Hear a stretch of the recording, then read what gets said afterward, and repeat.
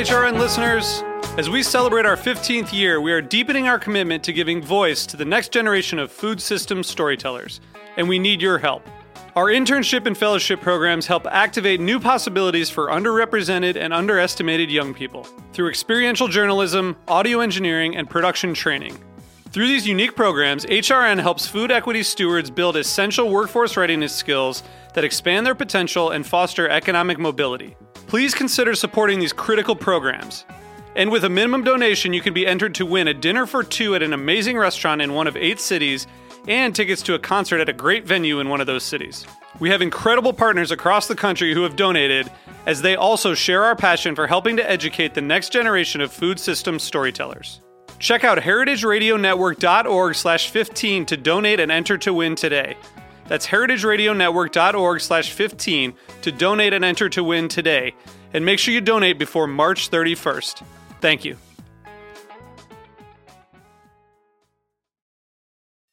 This piece was brought to you by Roberta's, robertaspizza.com. Hi, I'm HRN's Executive Director, Katie Mosman-Wadler, with a preview of this week's episode of Meat and Three, our weekly food news roundup. So every day the shutdown continues to grow is another day that there will be a backlog. This week, we're looking at the unexpected ways the government shutdown has impacted our food system. There are nearly 1.6 million New Yorkers who rely on SNAP to feed themselves and their families every single day. There is a real impact on our friends and neighbors. A lot of farmers rely on commodity loans at the end of the year. Since the offices are not open, those loans aren't available to them. Tune in to this week's Meat and Three on Heritage Radio Network. That's MEAT +THREE.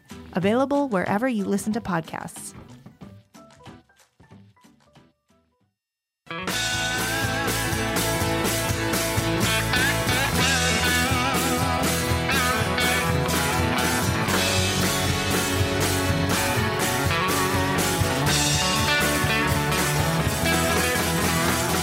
Hey, welcome to Beer Sessions Radio on the Heritage Radio Network. Hey guys, I'm Jimmy Carboni. I'm the host here. It's Tuesday, January 22nd, 2019, and we're back to one of my favorite groups of guests. There's a place called Beer Table, and it's in Grand Central Station, one of the top beer stores in America, and their crew of experts is here to teach us and talk about beer. So let's go around the room and introduce yourselves, because you guys are some of my favorite beer people. Hey, Jimmy. Megan Saxby, General Manager of Beer Table. All right. Hey, Jimmy. Noah Levin, Manager of Beer Table. Justin Phillips, Founder of Beer Table. Founder, I like that. Gavin Murphy, Manager at Beer Table and Operations Guy for Beer Table. Well, we guys had you on last year, and we had you on a couple of times, and each time I'm most impressed with just the range of beers you guys are selling, and you usually bring in some things that I've never had before. So, Megan, tell us that you kind of put together a theme for the show. Let's talk about it. We did. We were scratching our heads trying to figure out what we wanted to talk about this time. Noah came up with a great idea earlier this week, or I guess over the weekend, to feature beers made with smoked malt. We happen to have a lot at the moment, which makes me really happy. I love smoked beers. Schlenkerla holds a very special place in my heart, which is one of the touchstones for Rauch beers. But these are all, super different. They have the smoked malt in common, but every one of them is really unique, which is why we wanted to bring them. I think, a lot of times when we're talking to customers in the store, we'll say, this is brewed with smoked malt, and, people will ping in on that and think they're all going to taste exactly the same, and that couldn't be further from the truth. Well, even with Schlenkerla, I mean, the range in flavors, for that brewery is most people think of the really dark, dark ones, and last week we had a Helles Marzen on. So, Gavin, tell us about what you guys brought. So this is the Threes Brewing Short Fuse. It's a photo-fermented smoked Helles. Super light golden lager. Barely wisps of morning after a campfire smoke. Really love this beer. I don't normally try to bring home beers that I've had before, and I've broken that rule with this beer maybe 6 or 8 times in the past 2 weeks. It's one of my recent favorites. Great. I mean, like Justin, going way back to 20 years ago, people I think then when people thought of Rauch beers, they were thinking of like a bacony, like very smoked, like a dark Schlenkerla beer. But it's not really the case, is it? Not anymore, but I think 15 years ago when I first kind of got into beer, that was my only intro was Schlenkerla, particularly like the Erbach and the Märzen that were into super smoky beers, and now we have this whole big variety of things that are happening. A bunch of these tonight I haven't even had, so thanks for bringing them, guys. Yeah. Like Justin said, my introduction to Rauch beer was also the Schlenkerla Erbach, and my initial perception was that's smoked beer. It was all super, savory, almost meaty smokiness, and the range of flavors you can get with smoked malt is so much more than that. No, that's true. I mean, I feel that way. I feel like that, that people don't think about smoked malt as another flavoring ingredient, akin to using hops or some other, herb. For sure. Well, and I know that, smoked malt is nothing new, right? But I think that brewers, especially American brewers, as everything is continuing to grow, are really hitting their stride with using it appropriately. It is a really finicky ingredient, and too much will instantly turn something from like savory and delicious to band-aidy and disgusting. So case in point, the short fuse, I mean, it's a delicate beer to start with, so anything out of proportion would stand out immediately and would take it from being, very subtly smoked and complementary to the, natural soft malty flavors, and would make it undrinkable, so that's just fun to see that progression even in the last 5 years. Great. And how do you sell this? So this is like the first one of several that you brought. When customers come in, are they looking for smoked beers, or are you just offering a new style? I'd say the majority of our customers are not looking for smoked beers, so you do have to kind of broach the topic gently. And I think, you have some customers who love the Schlenkerla stuff and know it. You don't have to sell them on it, but with something like this, just have to describe the flavors, promise them it's not going to be in their face, and hope that they like it. But I think we've been, especially this winter, doing a good job expanding the palates of lots of our customers, introducing them to new styles. So you're gonna start them off as a style, whether it's a Helles or an ale, and then you happen to mention that there's a smoke component. Yeah, and especially the short fuse, like a lightly smoked Helles, is a great intro to smoked beers. It isn't meaty; it's just like this whiff of campfire, super subtle and delicate. I think another thing that helps it is the fact that it's a local beer. A lot of time, especially at Grand Central, we're getting a lot of tourists who are looking for things from New York, but they might not necessarily want, the more popular styles. They might not want, a big 11.5% Imperial Stout or a, triple dry hopped IPA. They want something that's going to be a little familiar, but, take them just a tiny bit out of their comfort zone while staying local. And I think this is a perfect example of that. Definitely. Great, man. Well, cheers to you guys. Cheers, Jimmy. Yeah. So what other things have you picked out today? So this is from Threes. You want to just talk us through before we get to it, so we can. Yeah, sure. I think the next thing we'll crack open is going to be the Trosten from Von Trapp. They're up in Vermont. It is actually the Von Trapp family from The Sound of Music. That family came over to the U.S.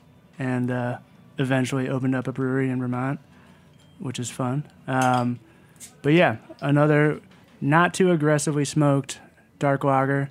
It's one of their winter seasonals. And pretty much every lager they do is delicious, but I especially like this one. I was excited when the season came around. So you guys are seeing more smoked beers on the market. It seems to me, just from what you have brought already. Definitely. We were just kind of not when we were trying to brainstorm for what to do today, but we were figuring out, of all things, like a photo to take for Instagram recently, and we were just kind of at a loss as to what to put up there. And I was like, wow, we sure do have a lot of smoke beers right now. I was like, well, I mean, we've got Schlenkerla, but what else do we have right now? And then we actually counted them. It was over 10, which was crazy. I mean, that's not something, I don't know if we've ever had that many beers with smoked malt on the shelf ever. So that was pretty amazing. Yeah, I mean, I think that's a reflection of more availability in the marketplace and probably also some of our personal taste preferences. But I think, we're trying to expand people's horizons at beer table, and this is an area where I think people don't know that they're going to like this stuff, but once we get it into their glasses, change hearts. Yeah, I remember not even that long ago, maybe even 6 years ago, if we had a range of smoke beers, they were all German. So it was like between Schlenkerla, and then you could do the Helles, you could do the Märzen, you could do the Urbach. Then you would do Special Rauch from Special Brewery. But there weren't that many American breweries making smoke beer even 5 years ago, were there? You'd see the occasional smoked porter, imperial, like barrel-aged imperials have a little bit of smoked malt to it to, counter that char. But really, it's, the Germans dominated it for a long time. And I think today we've got one German smoked beer, 2 American, 1 Norwegian, 1 Finnish, and then a really crazy one from Italy. So that domination is kind of coming to a little bit of an end, but I think that influence is just spreading. Well, let's keep talking about this one beer. This is a totally different style, right? It's a little darker. You want to talk about it, Noah or Megan? Yeah, sure. So it's a medium-bodied, around 6%, darker lager with some smoked malt. Definitely a little bit more than the previous beer, than the short fuse, but I think it's not too much to overpower. Goes nicely with a slightly bigger malt backbone. Just like a really nice sipper. Megan? I'm not drinking it right now, but I'm sure it's delicious. I love this brewery. As Noah said, they predominantly feature or focus on brewing lagers, and they do a great job. I particularly like this style, the base style. It's like just a darker lager. So again, it's going to have those roasty notes from the malt already, and the touch of smoky malt that they're using in there is just to accentuate those flavors. It's not to overpower them or dominate them or anything like that. And it still finishes nice and crisp. So, much like the short fuse that we had earlier, this would be another great one for someone who's interested in trying something that maybe has smoked malt, but doesn't want to, drink a campfire in a glass. Yeah, definitely. What about the history of smoked beers? I mean, some people say that at one point, maybe over 200 years ago, every beer had some smoke in it because of the way the malt was kilned. That's what I've always heard. So that's what I've always told people. I could have been lying this whole time. I don't even know. I don't think so, actually. I think there's some accuracy there, but also it's interesting to look at this. And this is a question more for you guys because I honestly don't know. I still think that most of the smoked malt we get comes from Weyermann in Bamberg, the maltster there. So I think like the hometown of Schlenkerla is still the place where if you're going to brew any form of smoked beer here, you're going to be buying your smoked malt from Bamberg. Is there any exception that anybody knows about? Or I'm probably totally wrong. I just don't know. No, I think you're absolutely right. And I think the exceptions are very few and far between. The one notable exception I can think of is probably Noah's favorite recent beer is the Hemel and Ard from De Molen in the Netherlands. And they're purchasing malt from, is it Brookladdy Distillery in Scotland. So it's peat smoked malt from Scotland. Cool.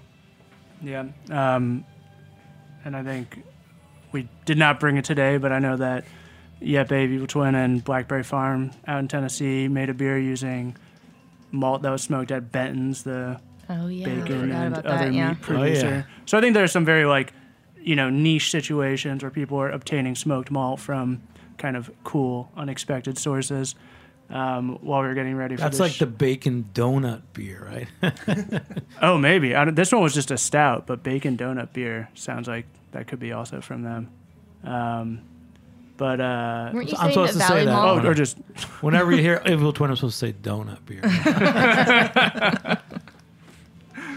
But yeah, while we were getting ready to research for this show, we were seeing what local maltsters, because now there are a ton of them in the Hudson Valley, which is super exciting, who and if any of them did produce smoked malt. And Valley Malt does offer a range of smoked malts using different woods, which they advertise as having slightly different flavor profiles, which is awesome.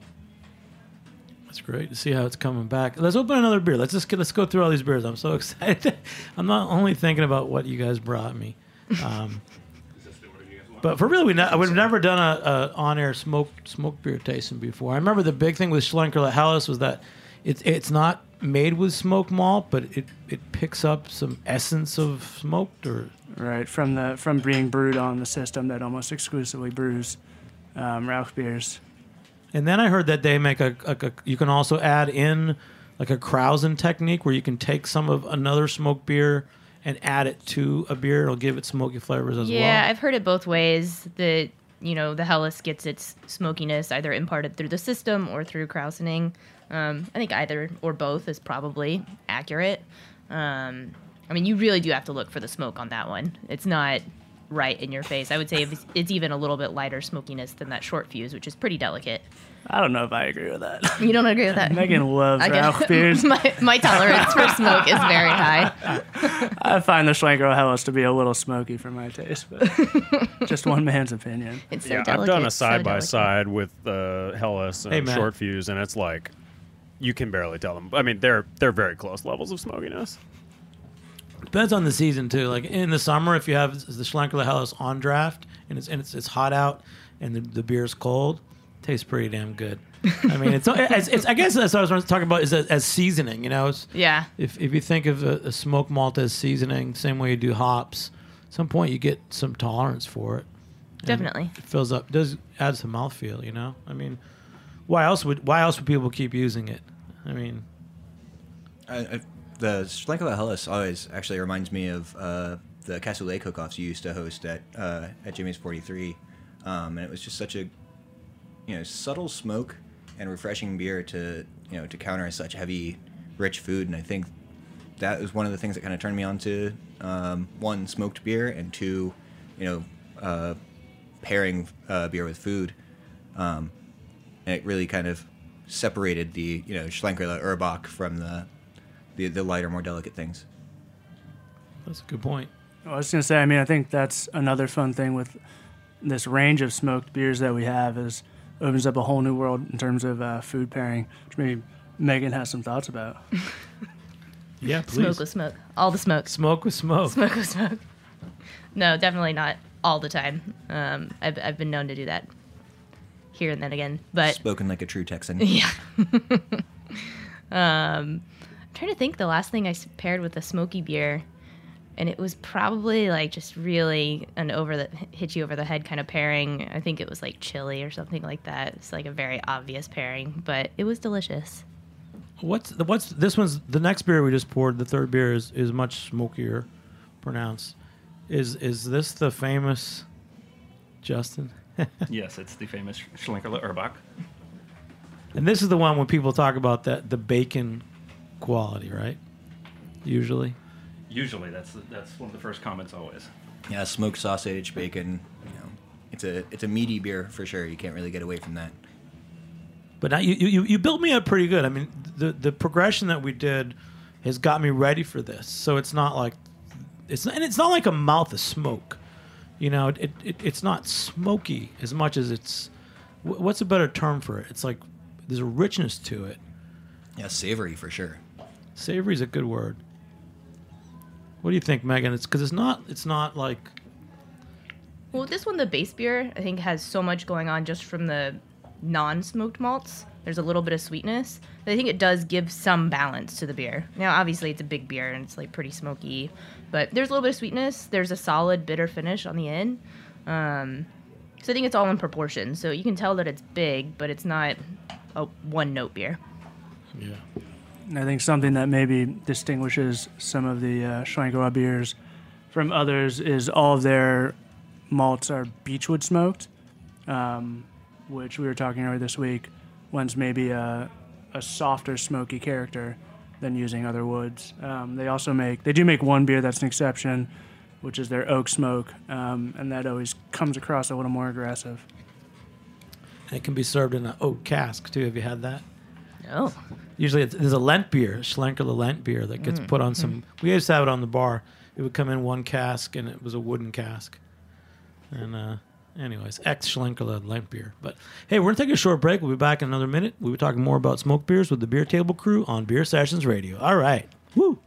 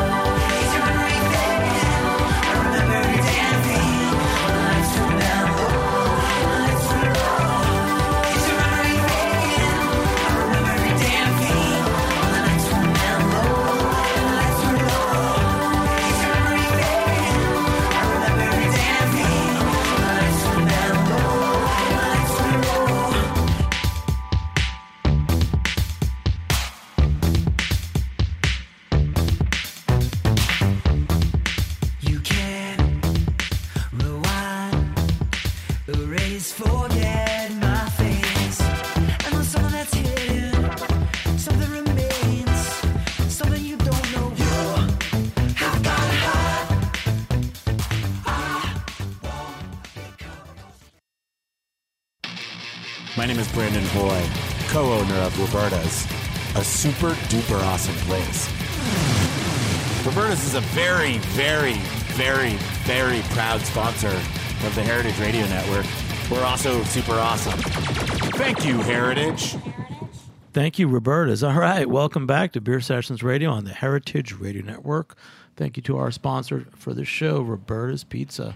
Hey, guys, it's 2019. It's going to be the 10th anniversary of Heritage Radio Network. A lot of things will be going on this year. It's your chance to become a member. Check it out, heritageradionetwork.org.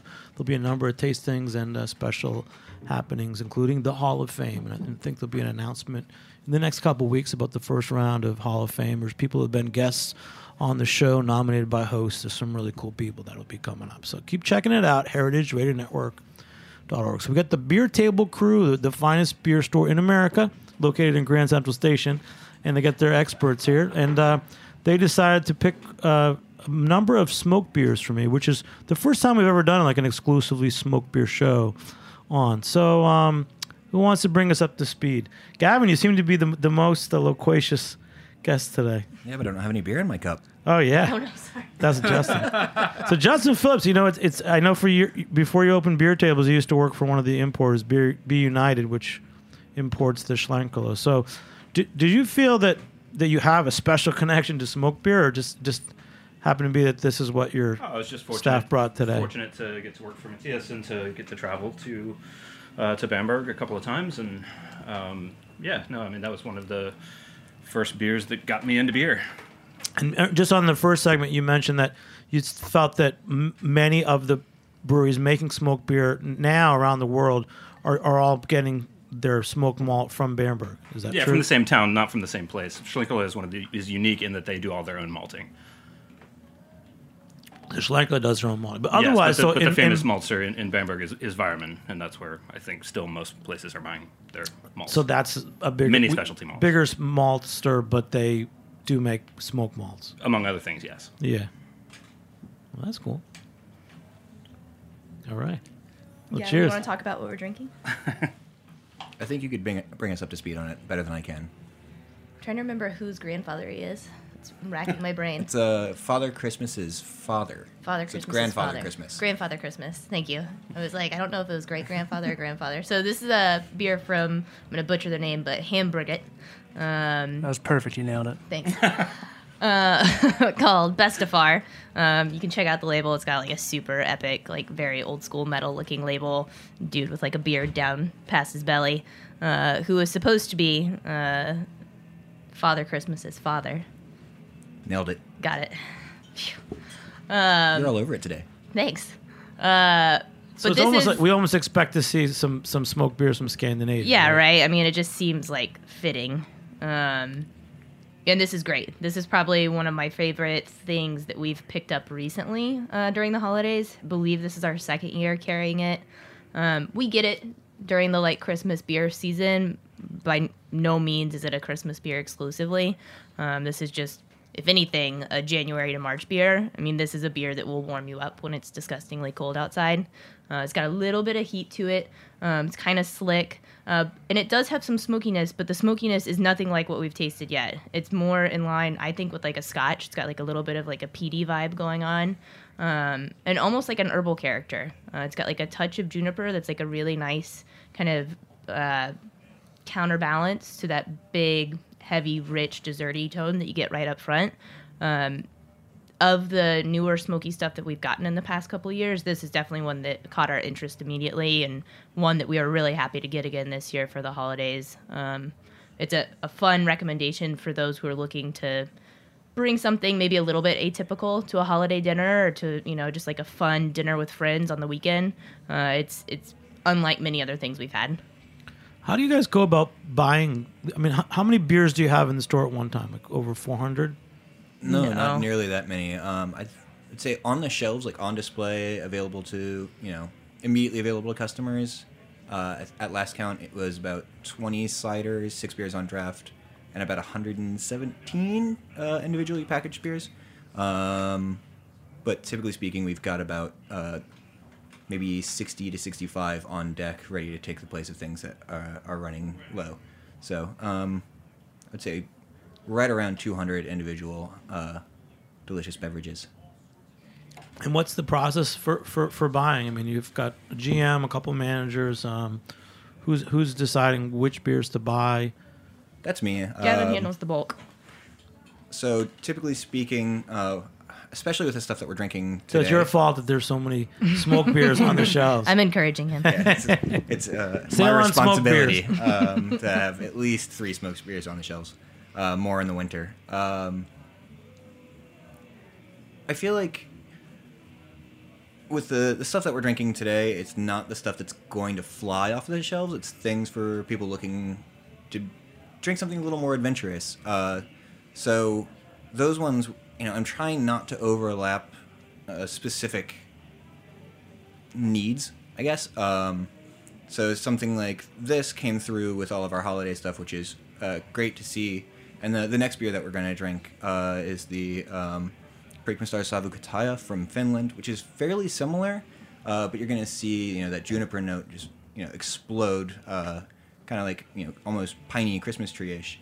So I know that that's going to be an excellent fit once we're through the best of our.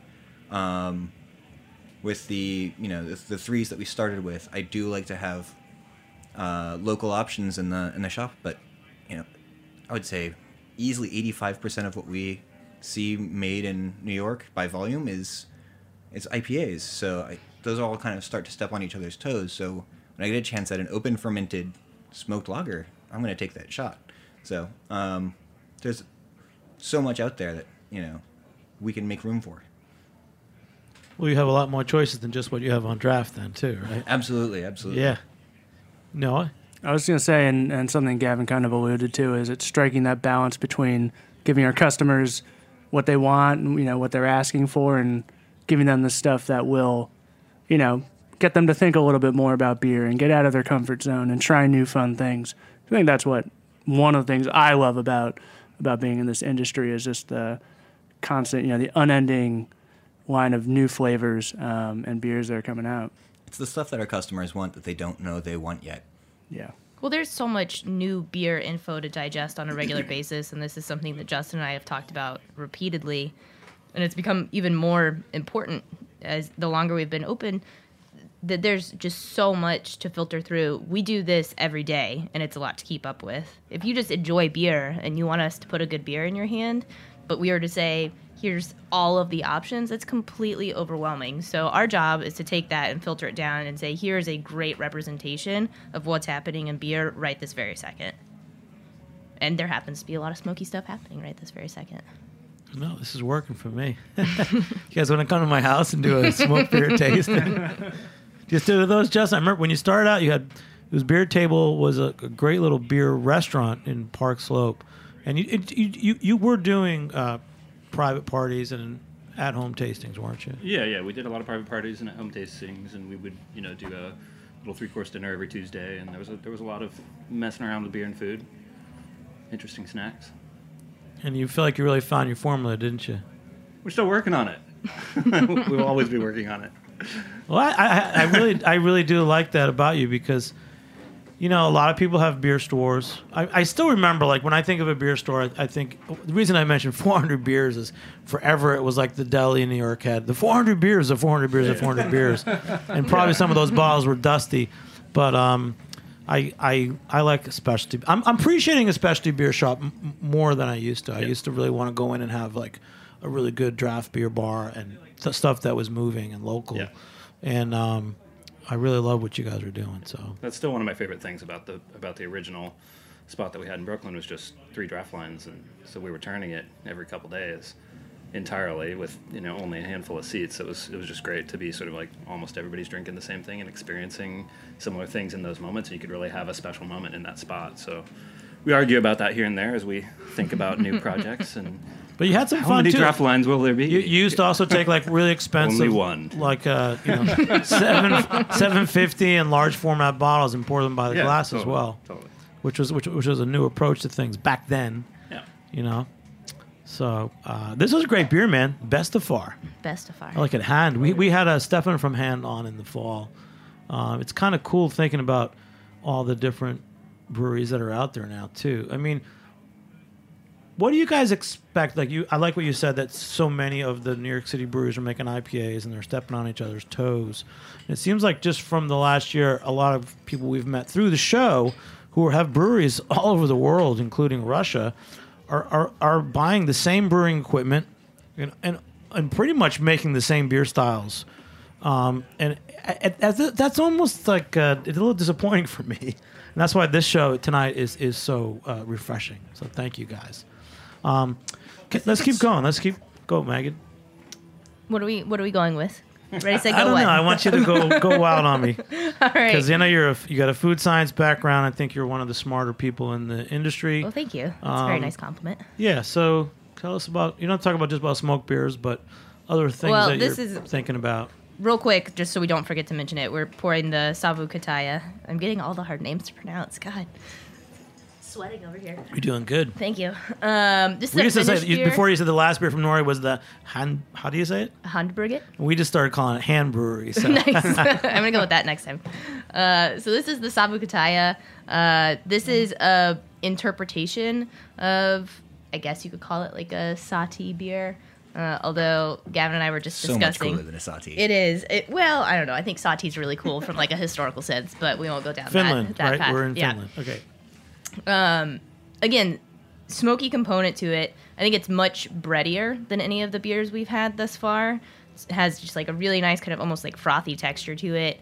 And like Gavin mentioned a moment ago, the juniper on this is kicked up, 10 notches, which is really fun. I mean, again, this is just, if you're looking for a wintry beer that's going to just totally come out of left field, it's super wintry, but right, there's not. Like a spritziness. Is that the juniper? I think that's what you're tasting, yeah. I can't say for sure with the best of far, but I know this one is filtered through green juniper branches, and it's just stripping away a lot of that botanical nature, and it's super apparent, especially in the finish.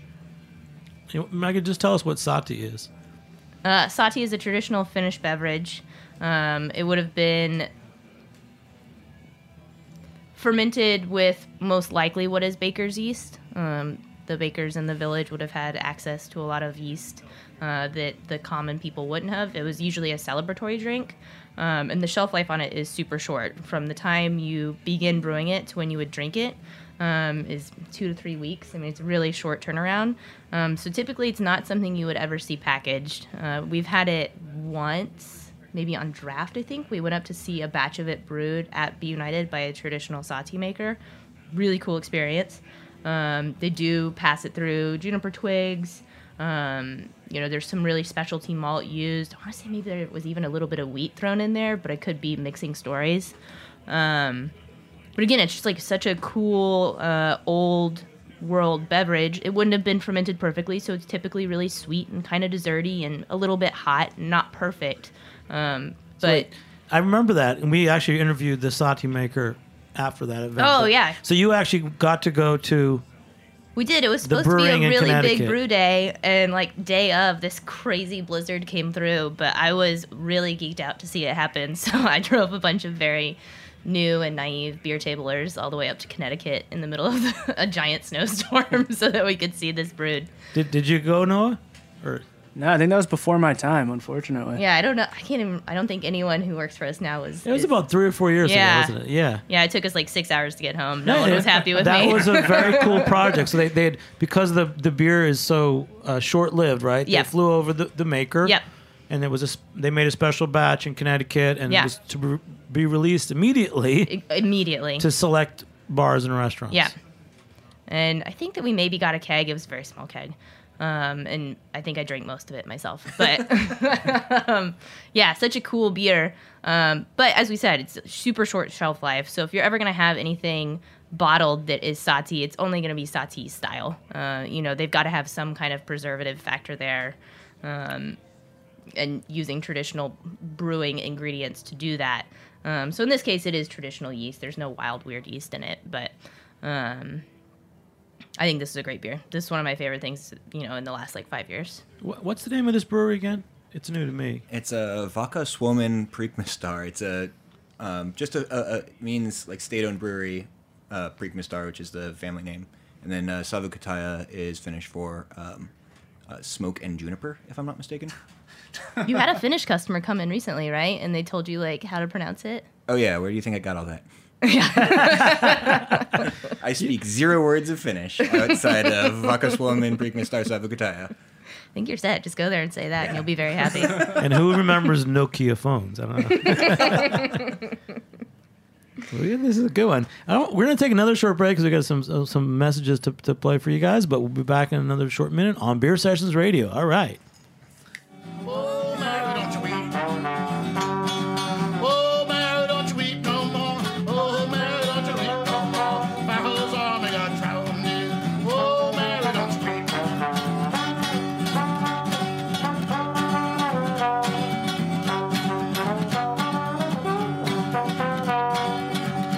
Well, God didn't know the rainbow sign. I said no more water, better fire next time. Pharaoh's army got drowned in. Oh, Mary, don't you weep. And Moses stood on the Red Sea shore, smote that army with a 2x4. Pharaoh's army got drowned in. Oh, Mary, don't you weep. Oh, Mary, don't you weep no more. Oh, Mary, don't you weep no more. Pharaoh's army got drowned in. Oh, Mary, don't you weep.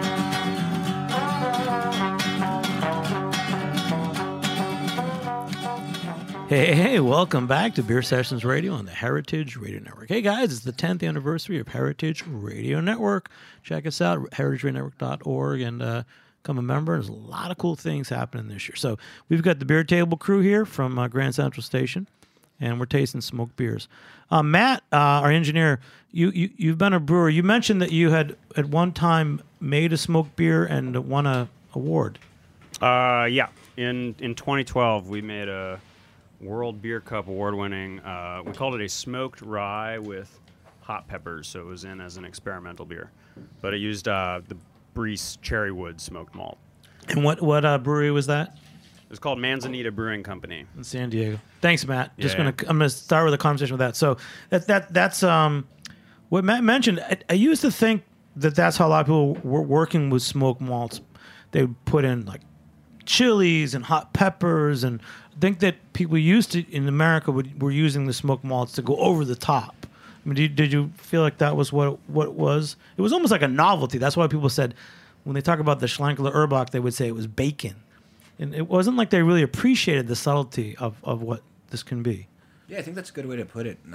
Smoke in beer was a novelty, and it was going in with coffee, vanilla, chocolate, chilies, and a 12% stout, and everything was competing rather than working harmoniously in a recipe. And I think, the triple IPA West Coast IBU wars are over.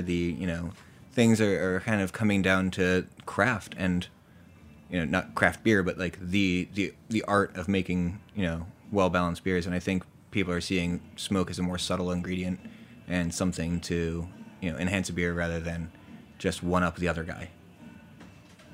That's a great point. I mean, it seems like everything to me, it's about mouthfeel. It's like whether you're adding extra hops or even like with chilies. I've had a jalapeno beer with just a subtle amount of chili, that subtle heat also fills your mouth. And I don't know about how the receptors in your mouth work, Megan. Maybe you know better than I do. Whether it's a little extra hop or a little smoke or a little heat, somehow don't they all work on the same part of your palate? I mean, you've got receptors for everything kind of all over the place. They're just kind of overloaded in certain zones, which is why, there's like the old graph of the tongue where it's like, this is where you taste sweet, this is where you taste salt. You kind of have those everywhere. The more interesting thing to me is that there's still so little understanding about how those receptors work, right? And like how we digest communicate flavors from our tongue to our brain. Like, what is the language that's communicating that? It's a huge field of food science that's well beyond what I would be able to explain here. But just think of it kind of almost like a lock and key, but there's a couple different keys that could fit into every lock. So, if you've ever tasted, like, I always confuse jalapeno and coffee in a beer. I think that they taste really, really similar. So my assumption is that for me, my receptors for those flavors are probably pretty similar. So when either of those goes in, it tastes kind of the same. It's what's the other common one? cilantro and what is it, dill or something like that, or dill and I don't know. Anyways, there's lots of cilantro these, and soap, right? Cilantro and soap, yeah. So there's lots of these like receptors on your tongue. I mean, a ton of them, right? And so what you're tasting right now could taste completely different to me, but we both like it because it tastes good, because it's communicating to our brain that it's good. I don't know. I just went off on a huge tangent, but that's what I wanted. I know. I also think that there's it's an old psychology trope that the sense most closely associated with memory is the sense of smell, and I feel like more than any other kind of beer, smoked styles are very evocative. One beer that unfortunately we don't have right now is the Boson de Higgs, which for me it's from Hopfenstark in Quebec. It just reminds me of like wet spent fireworks. The morning after the 4th of July, and the Savukutaya that we just had is a campfire on a snowy night. All of these things are very evocative, and I think the aroma of smoke just does something to our minds too. Caveman.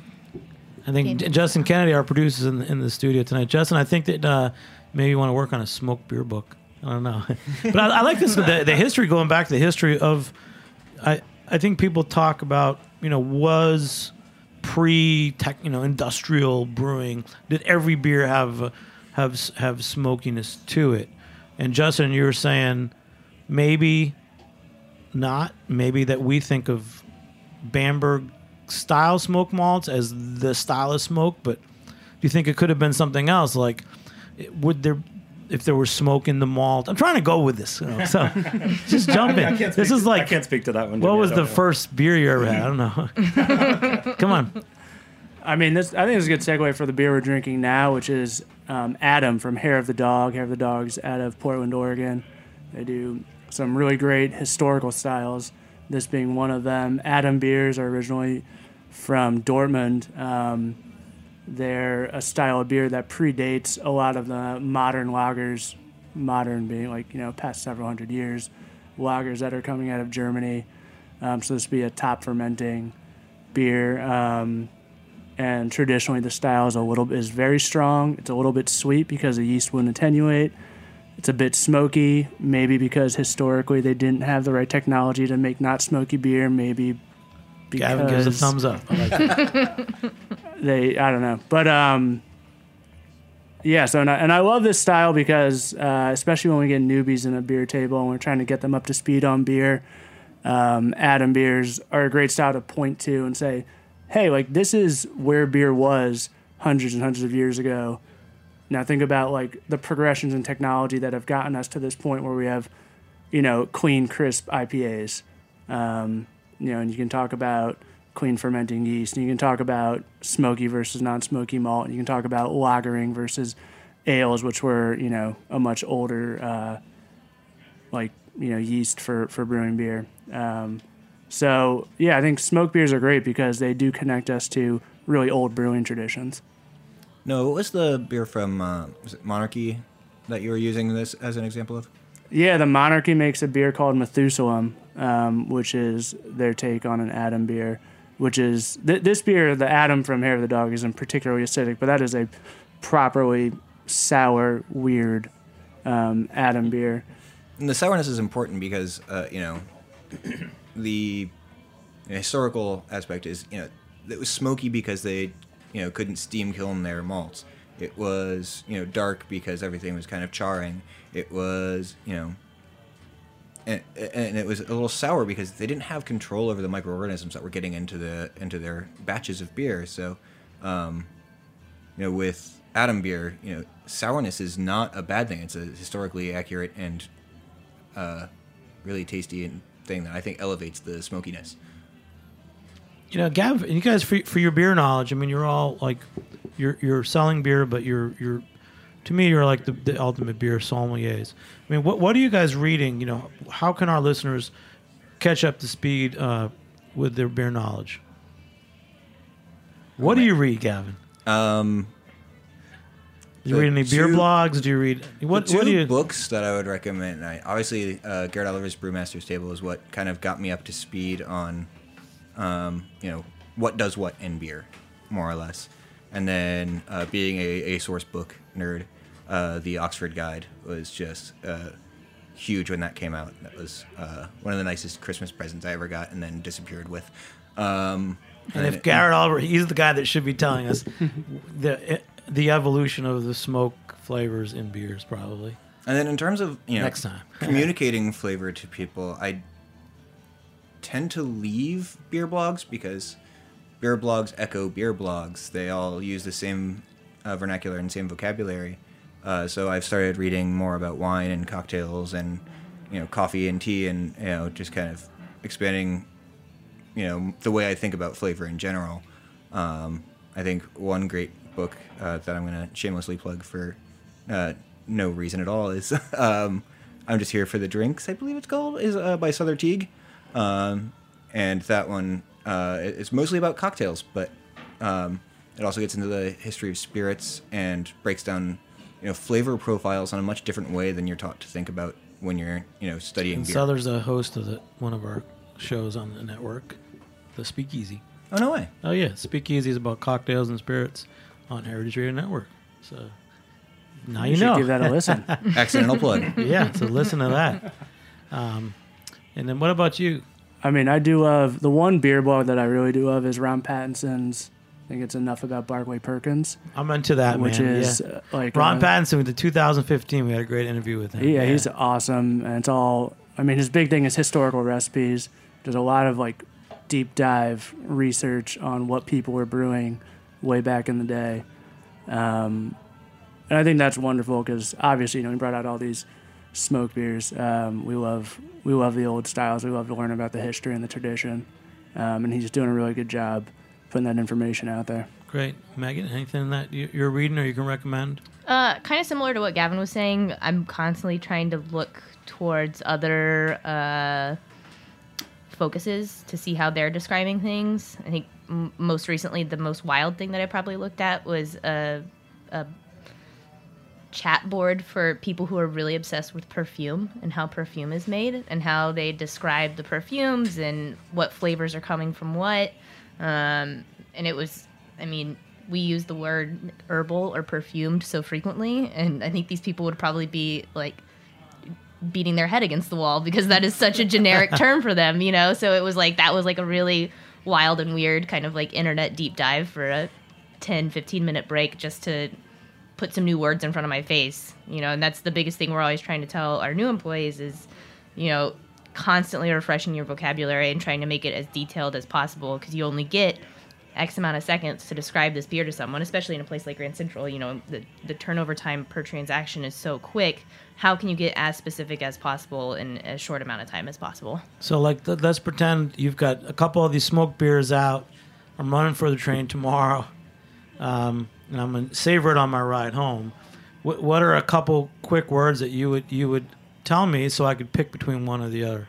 I would probably ask you, do you want something super refreshing or do you want to sit and enjoy and savor? And once you told me that, I would say, okay, well, so the short fuse is really light, clean, crisp, easy drinking lager with a hint of smoke. If you wanted something much richer, I'd say try the Savukataya. It's like eating a loaf of bread with a touch of smoke that has had juniper waved all over it. Just try and make it, you can just list words. You can be like a human listicle and list words, and that's only going to get you so far. I think you really do, again, not to totally just copy everything that Gavin is saying on this, but you have to be experiential, and you really have to set a scene. Say it's you're sitting next to a fire and you're, drinking a gin and tonic. Just try and be as specific as possible and really get them in that frame of mind. To get back to what Megan was saying, especially as it regards to, her, deep dive into perfume, lingo, I guess. We had a handful of beers several months ago that were made with, Pinot Noir grapes. We had a few with Cab and Merlot grapes, and something that we kept falling back on was it's very vinous, it's very wine-like. And I went to a pet nat tasting. I can't remember where, but they kept saying, it's like a lambic or it's like a wild beer. And I was like, oh my God, that's so insulting to the nuances of lambics and wild ales. And that's exactly what I'm doing when I'm saying something that's like wine. And that's what kind of led me to start reading more about wine and trying to describe the flavors rather than, if you like wine, you'll like this. That's... Let me challenge you. This always come up, and the best. I'm going to ask about the barnyard. The descriptive term, whether it's used in wine or beer, barnyard, which can go in different directions. At some point, some people said horse blanket. So there's terms that are used to describe. I always felt that many of these terms came from 19th century wine terms when more people had experiences in agriculture. So you could relate to a barnyard or. And only in the spring we had a couple of Master Cicerones on, and they actually were able to use the scientific term for what that smell is. What if I'm talking about something like barnyardy? What are some terms more descriptive that you might use? I think that's a great question. This is an open-ended question. Wet, moldy hay. I've definitely said that before. In this room, how many of us have smelled a horse blanket?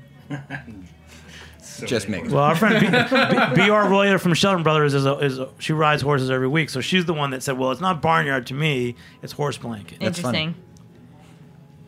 I don't know if it's somebody that's familiar with like the difference between like it comes up often with saisons. If they're familiar with the difference between a wild fermented saison and a clean saison, it's that good stink. It's funky and earthy and mushroomy, and it's the best as far as I'm concerned. And if somebody knows what they're getting into, yeah, it's that good saison stink. If it's somebody that's approaching a wild ale for the first time, it's a fifth grade field trip to the farm that's a little bit too far away on the school bus.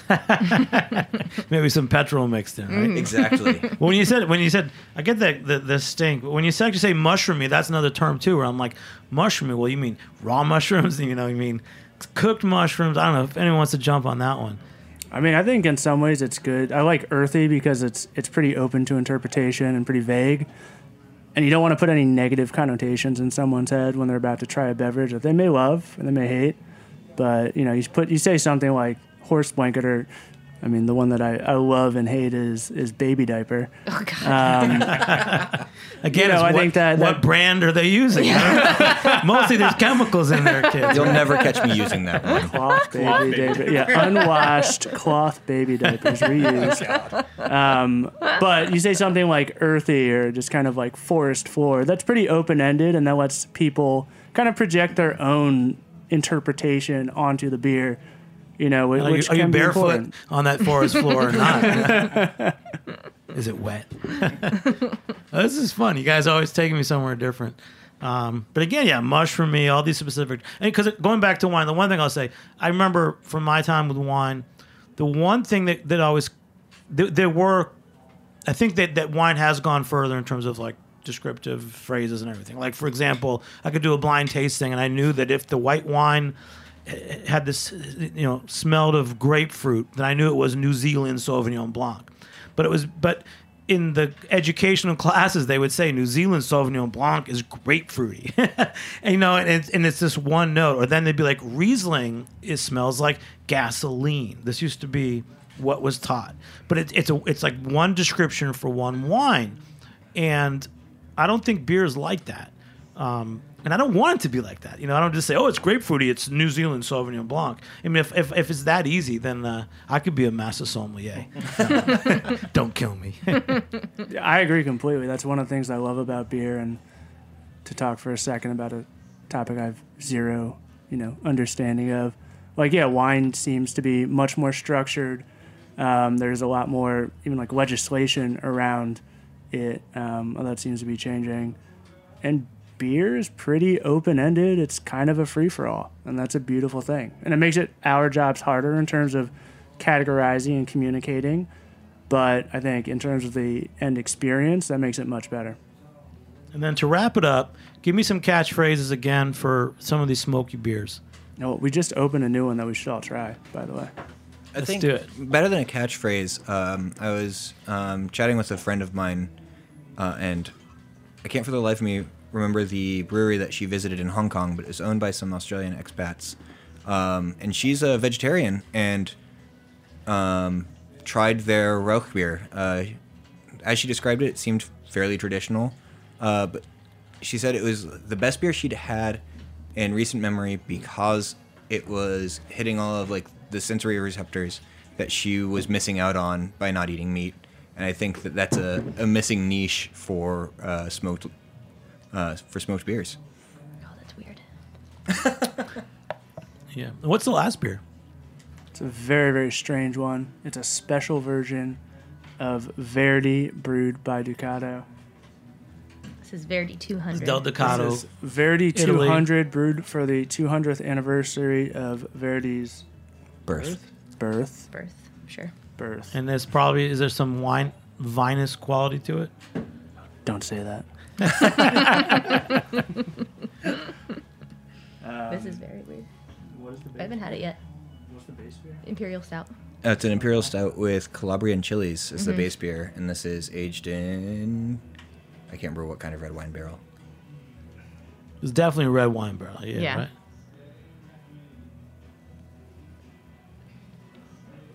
But like pronounced sourness. But once again, you guys, I like with smoked malt. You guys have this really great, diverse lineup of beers, and I just want to say, kudos to you guys. Best beer shop in America, beer table, #1, Grand Central Station. Thanks so much, Justin Phillips. You want to wrap it up? We've known each other a long time.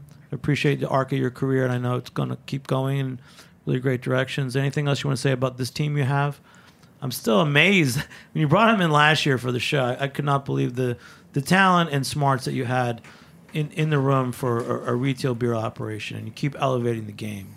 I just like to say, like, when I come here now, it's really fun for me to just kind of sit back. I'm not a huge talker in the first place, but that is something that I take some pride in, is this crew of folks, these three in particular, and then everyone else who's worked for us, how much they study and taste and care so much on their own, and they totally do it without me at this point. And I'm so grateful for, their commitment to trying new things, but also like keeping track of what's historically significant and just keeping balance and keeping it small and keeping it, precious. Cheers. Awesome. And thanks for having us.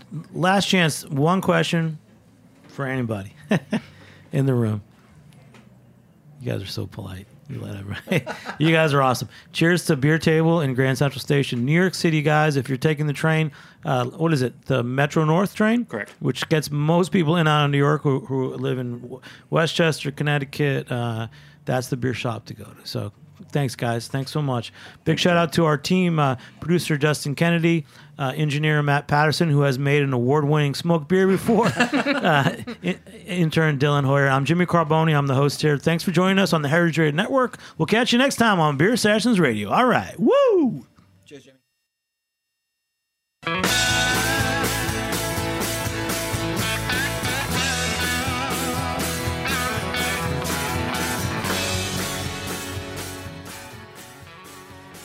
Thanks for listening to Heritage Radio Network, food radio supported by you. For our freshest content and to hear about exclusive events, subscribe to our newsletter. Enter your email at the bottom of our website, heritageradionetwork.org. Connect with us on Facebook, Instagram, and Twitter at heritage_radio. Heritage Radio Network is a nonprofit organization driving conversations to make the world a better, fairer, more delicious place. And we couldn't do it without support from listeners like you. Want to be a part of the food world's most innovative community? Rate the shows you like, tell your friends, and please join our community by becoming a member. Just click on the beating heart at the top right of our homepage. Thanks for listening.